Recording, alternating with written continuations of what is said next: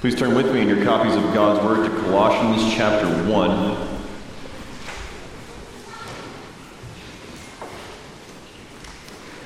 As we pick up where we left off last time in the middle of verse 5.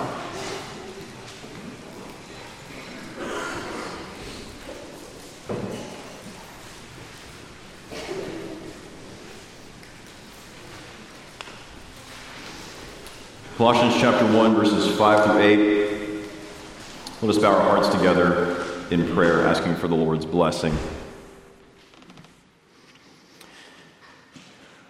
Great God, we bless you and praise you that we have this privilege to come into your presence now, to hear you speak to us, to hear the voice of Jesus Christ, the great shepherd of the sheep. And we pray, O God, that your sheep would, by the power of your Spirit, hear your voice, and that we all would follow you through this wilderness wandering into our heavenly homeland.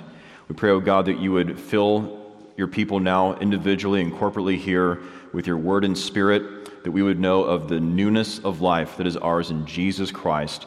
May the proclamation of the gospel be accompanied by the power of the one who wrote these words through his servant, the Apostle Paul. We pray these things for your glory and for our good in Jesus Christ, in whose name we pray. Amen. Please rise for the reading of God's holy, inspired, and infallible word, Colossians chapter 1, beginning at verse 3. We always thank God, the Father of our Lord Jesus Christ, when we pray for you, since we heard of your faith in Christ Jesus and of the love that you have for all the saints, because of the hope laid up for you in heaven. Of this you have heard before in the word of the truth, the gospel, which has come to you, as indeed in the whole world it is bearing fruit and increasing, as it also does among you, since the day you heard it and understood the grace of God in truth. Just as you learned it from Epaphras, our beloved fellow servant, he is a faithful minister of Christ on your behalf and has made known to us your love in the Spirit. The word of the Lord. You may be seated.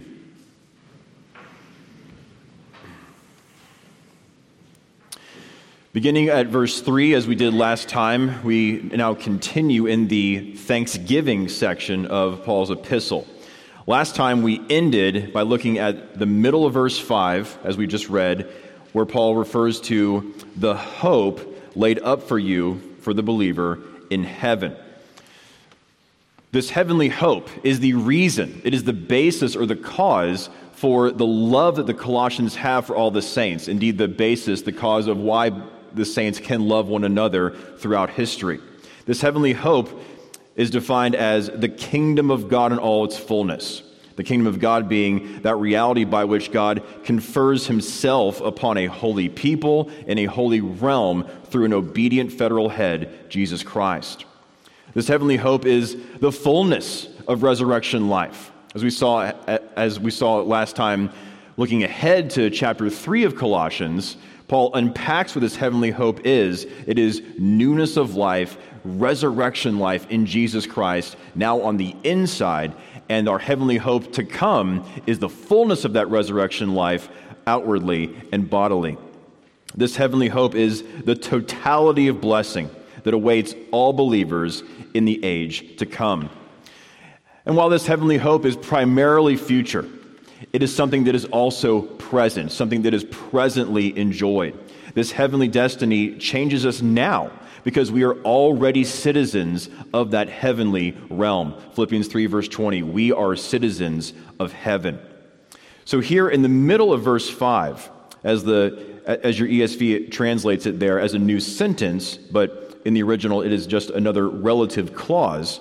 As we pick up here in the middle of verse 5, Paul is still speaking about this heavenly hope, the newness of life that is ours in Jesus Christ, but his focus slightly changes. Here, Paul focuses on how the heavenly hope has been announced to us in a message and the nature of that gospel message. In particular, you can see there from verse 6 that this gospel message, as it focuses on newness of life, this hope that is ours laid up for us in heaven, this gospel message is not mere words. It is not merely referring to something outside of those words. Rather, since it proceeds from the living Christ, the gospel message itself is a living message. It is a living and life-giving message because it centers on and proceeds from a living and life-giving Savior. The full supernatural nature of the Christian religion is seen in this. That not only is salvation supernatural and from above, but the message of that salvation is supernatural. And we'll see how that is in this passage. So we see four things in the rest of this, or in this portion of the Thanksgiving section. We see, first of all, the message of heavenly hope. The message of heavenly hope. That's there again in verse 5. Of this you have heard before in the word of the truth, the gospel. So Paul is affirming here, as he gives thanks to God for how the gospel has taken root in these Colossian believers, how it is changing them such that they are actually loving one another from a sincere and true heart. Paul is affirming that they've already heard about this heavenly hope. He's not going to teach them anything new, at least at this point in the letter. He is simply affirming that Epaphras, that beloved fellow servant that we'll look at later on, has proclaimed this gospel to them, which is why they are the way they are, why they are growing in grace and adhering to the truth. But notice how Paul specifically speaks of the gospel here. What does Paul say the gospel is in verse 5? It is the word of the truth. Now, of course, as Christians, we are people of the truth. We form our lives, we pattern ourselves after what God has revealed in His veracity, as He Himself is the truth, and we conform ourselves to what is true and in accordance with His Word. But truth is more than that biblically. Truth is not just what is not false. It would be highly irregular if Epaphras went back to the Colossians and proclaimed a message of simply true statements, that 2 + 2 = 4.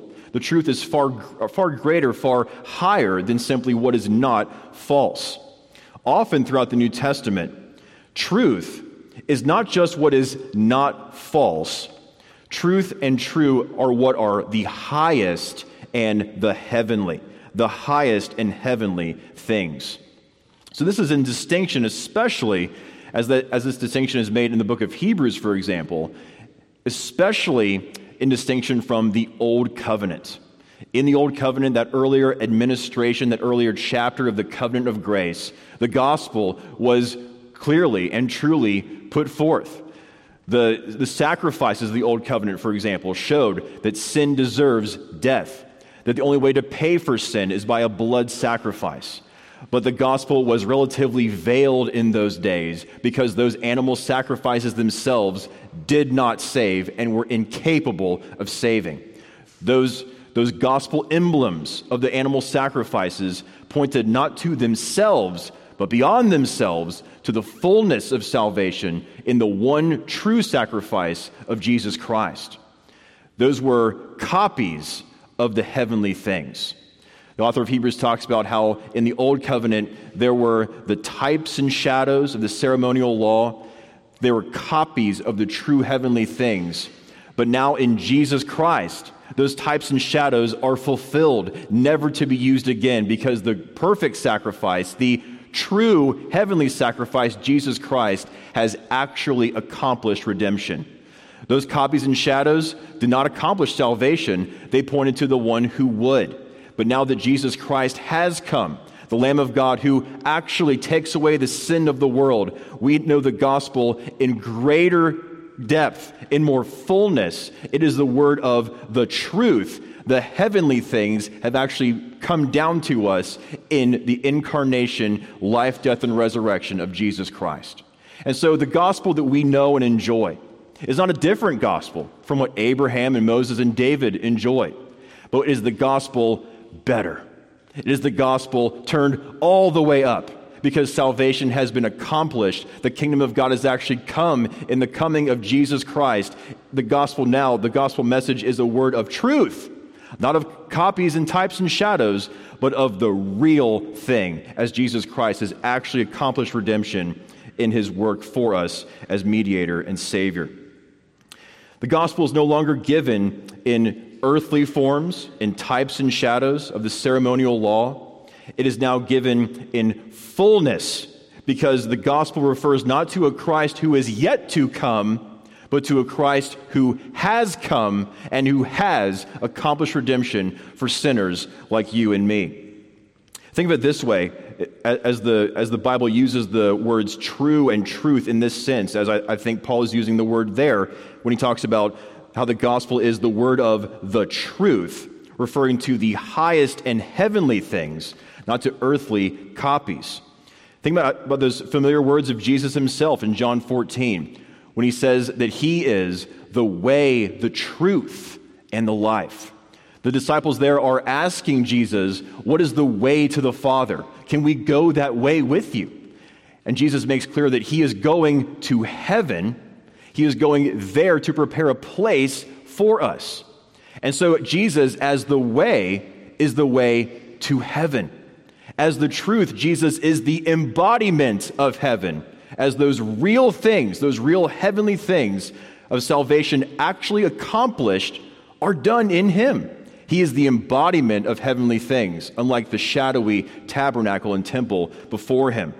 And as the life, Jesus is the life of heaven and gives heavenly life to all who are in him by faith. So these real things, these true things, have actually come to us in Jesus Christ. What Abraham and David, what the patriarchs and prophets knew from a distance, we know up close.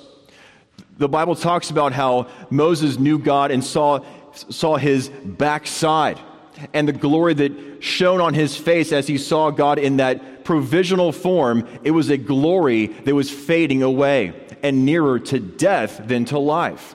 But the glory of God as it is dawned in Jesus Christ is not a provisional form where we see the back of God. We see him face to face in the face of Jesus Christ. So it is not a different gospel. It is the gospel better. It is the word of not things that are yet to come. It is the word of things that have come. The word of the truth of heavenly things actually dawned in Jesus Christ. So this gospel that has come to the Colossians, this gospel that has come to us now, even better because we have the fully written word of God, unlike the Colossians had. This gospel that comes to us is no longer one of anticipation, waiting for a Christ to come. It is a gospel of realization, of salvation fully accomplished and actually applied to sinners by the power of the Holy Spirit. How great is your privilege, believer, that you are a member of the new covenant in which Jesus Christ has actually fulfilled all the types and shadows of the law and has accomplished redemption for you, such that you know God not indirectly through earthly forms, but directly in him as the high priest, ultimate prophet, and King of kings. How great is our privilege to live in this era of God's covenant of grace. So this message has come to the Colossians, and that leads us, secondly, to see the life-giving power of that gospel, the life-giving power of the gospel. That's in verse 6. Speaking of the gospel, which has come to you, as indeed in the whole world it is bearing fruit and increasing, as it also does among you, since the day you heard it and understood the grace of God in truth. So, picking up on the same thought of this gospel as the word of truth, not an affirmation of something that is yet to come, but a proclamation of what has already been done in the crucified and risen Christ. Paul is picking up on and expanding on this gospel message. So in light of this gospel message that we have better than our forefathers before the coming of Christ, where we know a Christ who is not yet to come, but who has come and accomplished redemption, this gospel, likewise, does not just fit with, is not only for the one nation of Israel, it is a gospel that must spread to all the nations of the earth. The gospel was confined to types and shadows under the Old Covenant and was limited to the one nation of Israel. But now with the coming of Jesus Christ, the gospel is no longer for the one nation of Israel. It is for all the nations. This is a gospel that is so big and expansive, we might say, it cannot be confined to one nation. It must go to all the nations, as it has come even to us, to the Gentiles. Thank God that it has come to us, lest we would remain in our sins and be lost for all eternity. This gospel message, the nature of it must spread to all the world, because the gospel message is about a Savior who is sufficient to save all kinds of sinners, from all nations and throughout all history. This gospel message, since it speaks of the risen and reigning Christ, it must expand beyond the nation of Israel to all the nations. That is the nature of God's kingdom, as the kingdom has been taken from Israel and given to the Gentiles, as Jesus says in Matthew 21. Notice also this amazing, perhaps unexpected language that Paul uses about the gospel message there in verse 6, how it is bearing fruit and increasing. Now, next time, Lord willing, we'll see in verses 9 and 10 how Paul is praying for his people that they themselves would bear fruit and increase. Verse 10, bearing fruit in every good work and increasing in the knowledge of God. So we, in our sanctification, are to grow, to bear fruit and increase in knowledge and good works. But here, Paul is saying not that we bear fruit and increase, but that the gospel message itself is bearing fruit and increasing. Why is that? Well, this language is similar to that mandate, that commission that Adam was given in Genesis chapter 1. You may know that as the cultural commission given to Adam, where he is told to, with Eve, be fruitful and multiply and fill the earth and subdue it. So what's the connection here to Adam's mandate to be fruitful, to bear fruit and multiply, and the language here used of the gospel as it bears fruit and increases? Well, something like this. How the first Adam, as the first representative of the human race, he was to fill the earth with worshipers, to spread the glory of God throughout all the earth. Since he failed to do that, now the second Adam, Jesus Christ, he is filling the earth with worshipers by his life-giving word. What Adam failed to do in filling the world with the glory of God, with worshipers to praise the triune God, the second and last Adam has successfully done in his life-giving word, the gospel which reconciles sinners to God and makes sinners into worshipers. Adam was commissioned to do something in the old creation, to fill it with worshipers. But now that this creation is cursed, Jesus Christ, the last Adam, is doing a work of new creation by means of his life-giving gospel message. He is saving sinners out of this sin-cursed world, out of membership in this era of death and darkness, and translating us into his kingdom, which is a world order, a realm of life and light and blessedness. And the means by which he does that is the proclamation, the reading, teaching, and preaching of his sweet gospel, which is a gospel that reconciles sinners to a holy God to bring us into communion with him, as Adam should have done, but failed to do. And so this gospel message is an amazing, living, life-giving thing. Not only does it refer to the one who is the living Savior, the life-giving Savior who gives us the life that he himself has as raised from the dead, but that gospel message itself, as that life-giving Savior speaks that gospel message through his ambassadors, it itself bears fruit, it increases, and it conforms us to the image of that Savior of whom it speaks. We'll come back to look more at verse 6 later on. But let's move ahead to see, thirdly, the faithful ministry of the gospel. The faithful ministry of the gospel. So again, there in verse 7, we see another hint of the background. Verse 7, just as you learned it, this gospel message, from Epaphras, our beloved fellow servant, he is a faithful minister of Christ on your behalf. So again, we mentioned this throughout the series now. The background of this epistle, that this Colossian, Epaphras, travels 120 miles west to Ephesus in modern-day Turkey. He hears the Apostle Paul preach, probably recorded there in Acts chapter 19. Epaphras is converted. He goes back home to Colossae. He proclaims this gospel message, this gospel of salvation fully accomplished in Jesus Christ, of a hope laid up for sinners in heaven to those in his hometown in Colossae.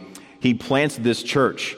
And now at the occasion of the writing of this letter, Epaphras has gone to Rome to be with Paul for a while to get some help on dealing with this Colossian heresy that is going through this region at the time. So Epaphras, not as impressive or as learned as the Apostle Paul, just a regular guy by all standards, he is still the recipient of and the proclaimer of this life-giving message of the life-giving Savior, whereby sinners who are dead in trespasses and sins receive newness of life and fellowship with the triune God in union with the resurrected Christ. He heard this message, he was converted by this message, and now he takes this message to proclaim it to other sinners who need to hear it and who need to be made right with God in Jesus Christ. Notice how Paul describes this minister, this servant of Jesus Christ in verse 7. Epaphras is a beloved fellow servant. More literally, you could put there fellow slave. That Paul is a slave of Christ. Epaphras is a slave of Christ. Timothy is a slave of Christ, whereby only Jesus Christ is the master, and whatever we proclaim is not what we make up or think is a good idea, but only what the master gives us to proclaim. We do not add to it, which is something the Colossians need to hear, as the Colossian heresy says you do need to add to this gospel message. Christ is insufficient. You must add to him. But no, these humble servants, these humble slaves of Jesus Christ are insistent. We have all that we need in this Savior, and we have all we need in the proclamation of the gospel of that Savior. Notice also, perhaps most importantly in verse 7, how Epaphras, this servant of Jesus Christ, is described. Second half of verse 7, he is a faithful minister of Christ. He is faithful. He is not nice or a good speaker or a good communicator or a very charismatic personality and leader. He is faithful. And that word faithful there has very heightened significance, especially from the words of our Lord. What are the words that will be pronounced to those in Jesus Christ as we enter our reward, as we enter the fullness to receive our hope, our inheritance on the last day? Well done, good and faithful servant. Enter into the joy of your master. Not well done, good and popular. Not well done, good and nice. Well done, good and faithful servant. As a faithful servant, Epaphras, all ministers, all officers of Jesus Christ are to take the things from Christ and to apply them to the people of Christ. We are to point people to Christ and confront them with Christ. We don't add anything to him. There's nothing to be added to him. He is a full and sufficient Savior. And so to be faithful to him, we don't need to think about how to get more people to come to church, to water down this message so that we can have as many people come as possible. We want to proclaim this gospel and proclaim it as faithfully as we possibly can so that sinners will be made right with God by faith in this Savior. Our calling as servants of Jesus Christ is to be faithful, to attend to what the Master has given, to unpack what the Master has given, to confront people with what the Master has given, not to modify it or make it palatable to contemporary hearers, but to be faithful to the Savior and let Him deal with the results. Now, of course, ministers, servants should be nice, should be good speakers, but as a function of being faithful, of faithfully proclaiming the gospel of this heavenly hope. And if there are young people here considering going off to school or to work somewhere else, and you look for a church home, look for the church home where the minister is faithful, not necessarily any of those other things we mentioned. Is he faithful to Christ or not? That is the deciding factor. That leads us fourthly and finally to see the fruit of the gospel. We've seen the faithful ministry of the gospel. Now, fourthly, the fruit of the gospel. And that's there in verse 8, how Epaphras has made known to us, to Paul and to Timothy, your love in the Spirit. Now, we saw this last time as Paul mentioned those three Christian graces, faith, love, and hope in verses 3 to 5. There in verse 4, middle of verse 4, how Paul is grateful for the love that you Colossian believers have for all the saints. And now, as we come to verse 8, Paul is revisiting that, showing us from another angle, or I should say from its deepest perspective, that this love for all the saints, where there is true affection and seeking of goodwill of believer with believer, that is a work of God the Holy Spirit. Love in the Spirit, in verse 8, that is evidence that we understand the gospel. Understanding, that is one of the practical outworkings there in verse 6, that this gospel that is bearing fruit and increasing, it also does among you, verse 6, since the day you heard it and understood the grace of God in truth. Do you understand this grace of God? Do you understand this gospel, this good news of the risen Christ? Not can you articulate it in an external fashion like even the devils can do, but do you understand it in here? Do you understand that it is for you that Jesus died for sinners and that you are a sinner and need the life-giving power of Jesus Christ to translate you from death into newness of life in Him? Do you understand that you are a sinner in need of this all-sufficient Savior?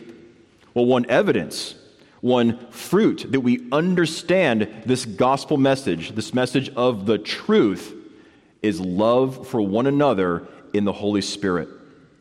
Love in the Spirit here, you could say, is love derived from the Spirit. The Holy Spirit in the New Testament belongs to this aspect of salvation of subjective renewal and the renewed state of sinners. The Holy Spirit, John 6:63, is the giver of life. And so it is only the Holy Spirit, as Paul makes clear here in verse 8, it is only the Holy Spirit who can enable two selfish sinners who insist on their own ways and preferences and rights to actually love one another truly and sincerely. The Holy Spirit in the New Testament stands for the living, energizing, creative grace of God. True faith in the word of truth, this gospel message, manifests in true love for those who also believe this gospel message. We talked a bit last time about what love is, what true biblical love is. Love is a spiritual embrace of person to person. But listen to this fuller definition of the old Dutch pastor Wilhelmus of Brakel. Love is the congenial frame of heart of God's children, worked by God, whereby their heart is engaged with desires to have harmonious fellowship with their neighbor, that is to say, fellow believer, and to seek their welfare as well as their own.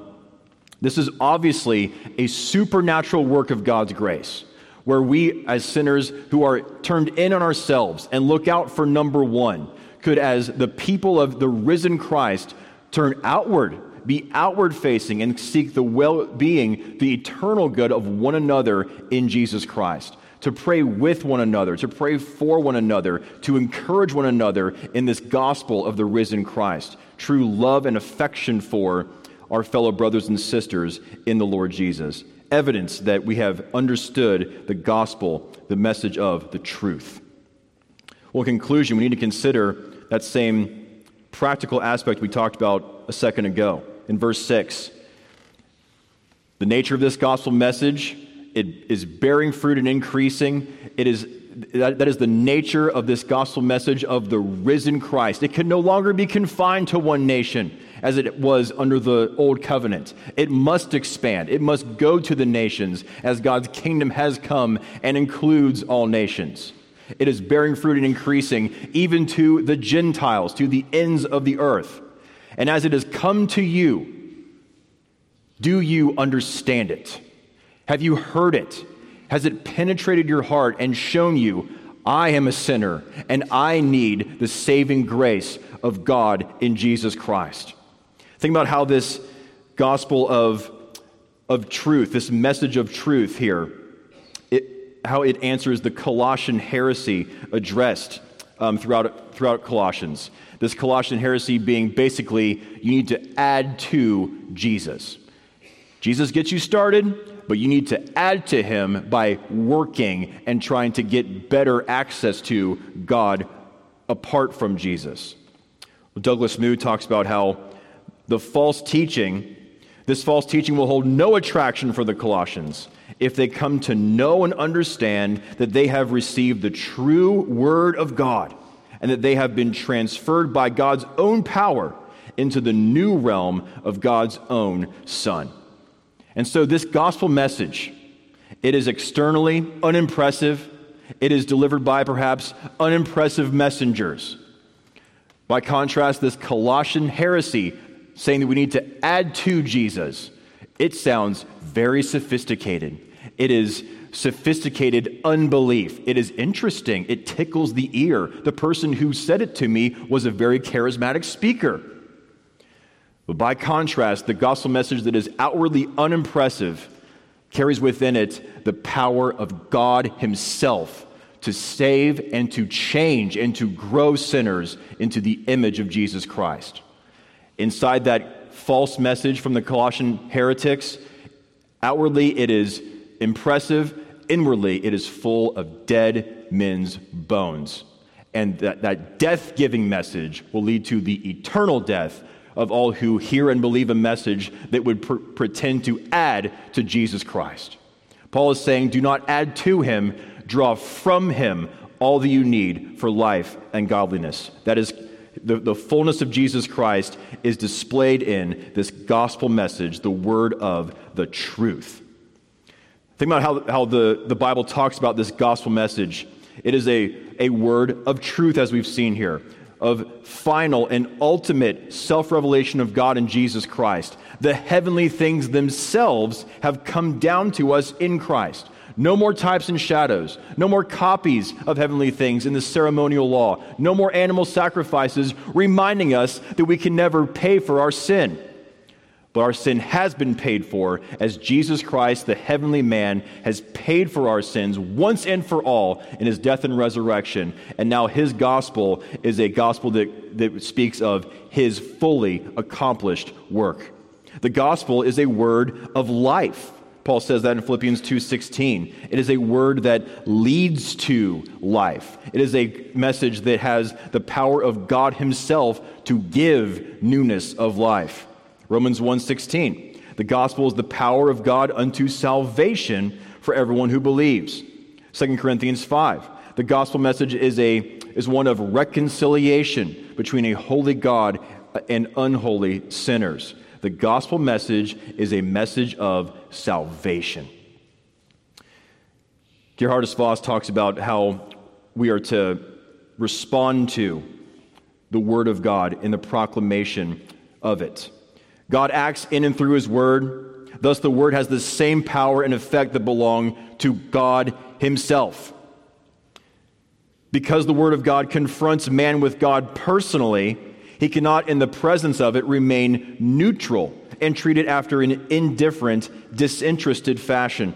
It is a challenge to his soul that must provoke reaction and incite to faith or unbelief according to the inner disposition of the heart with reference to God.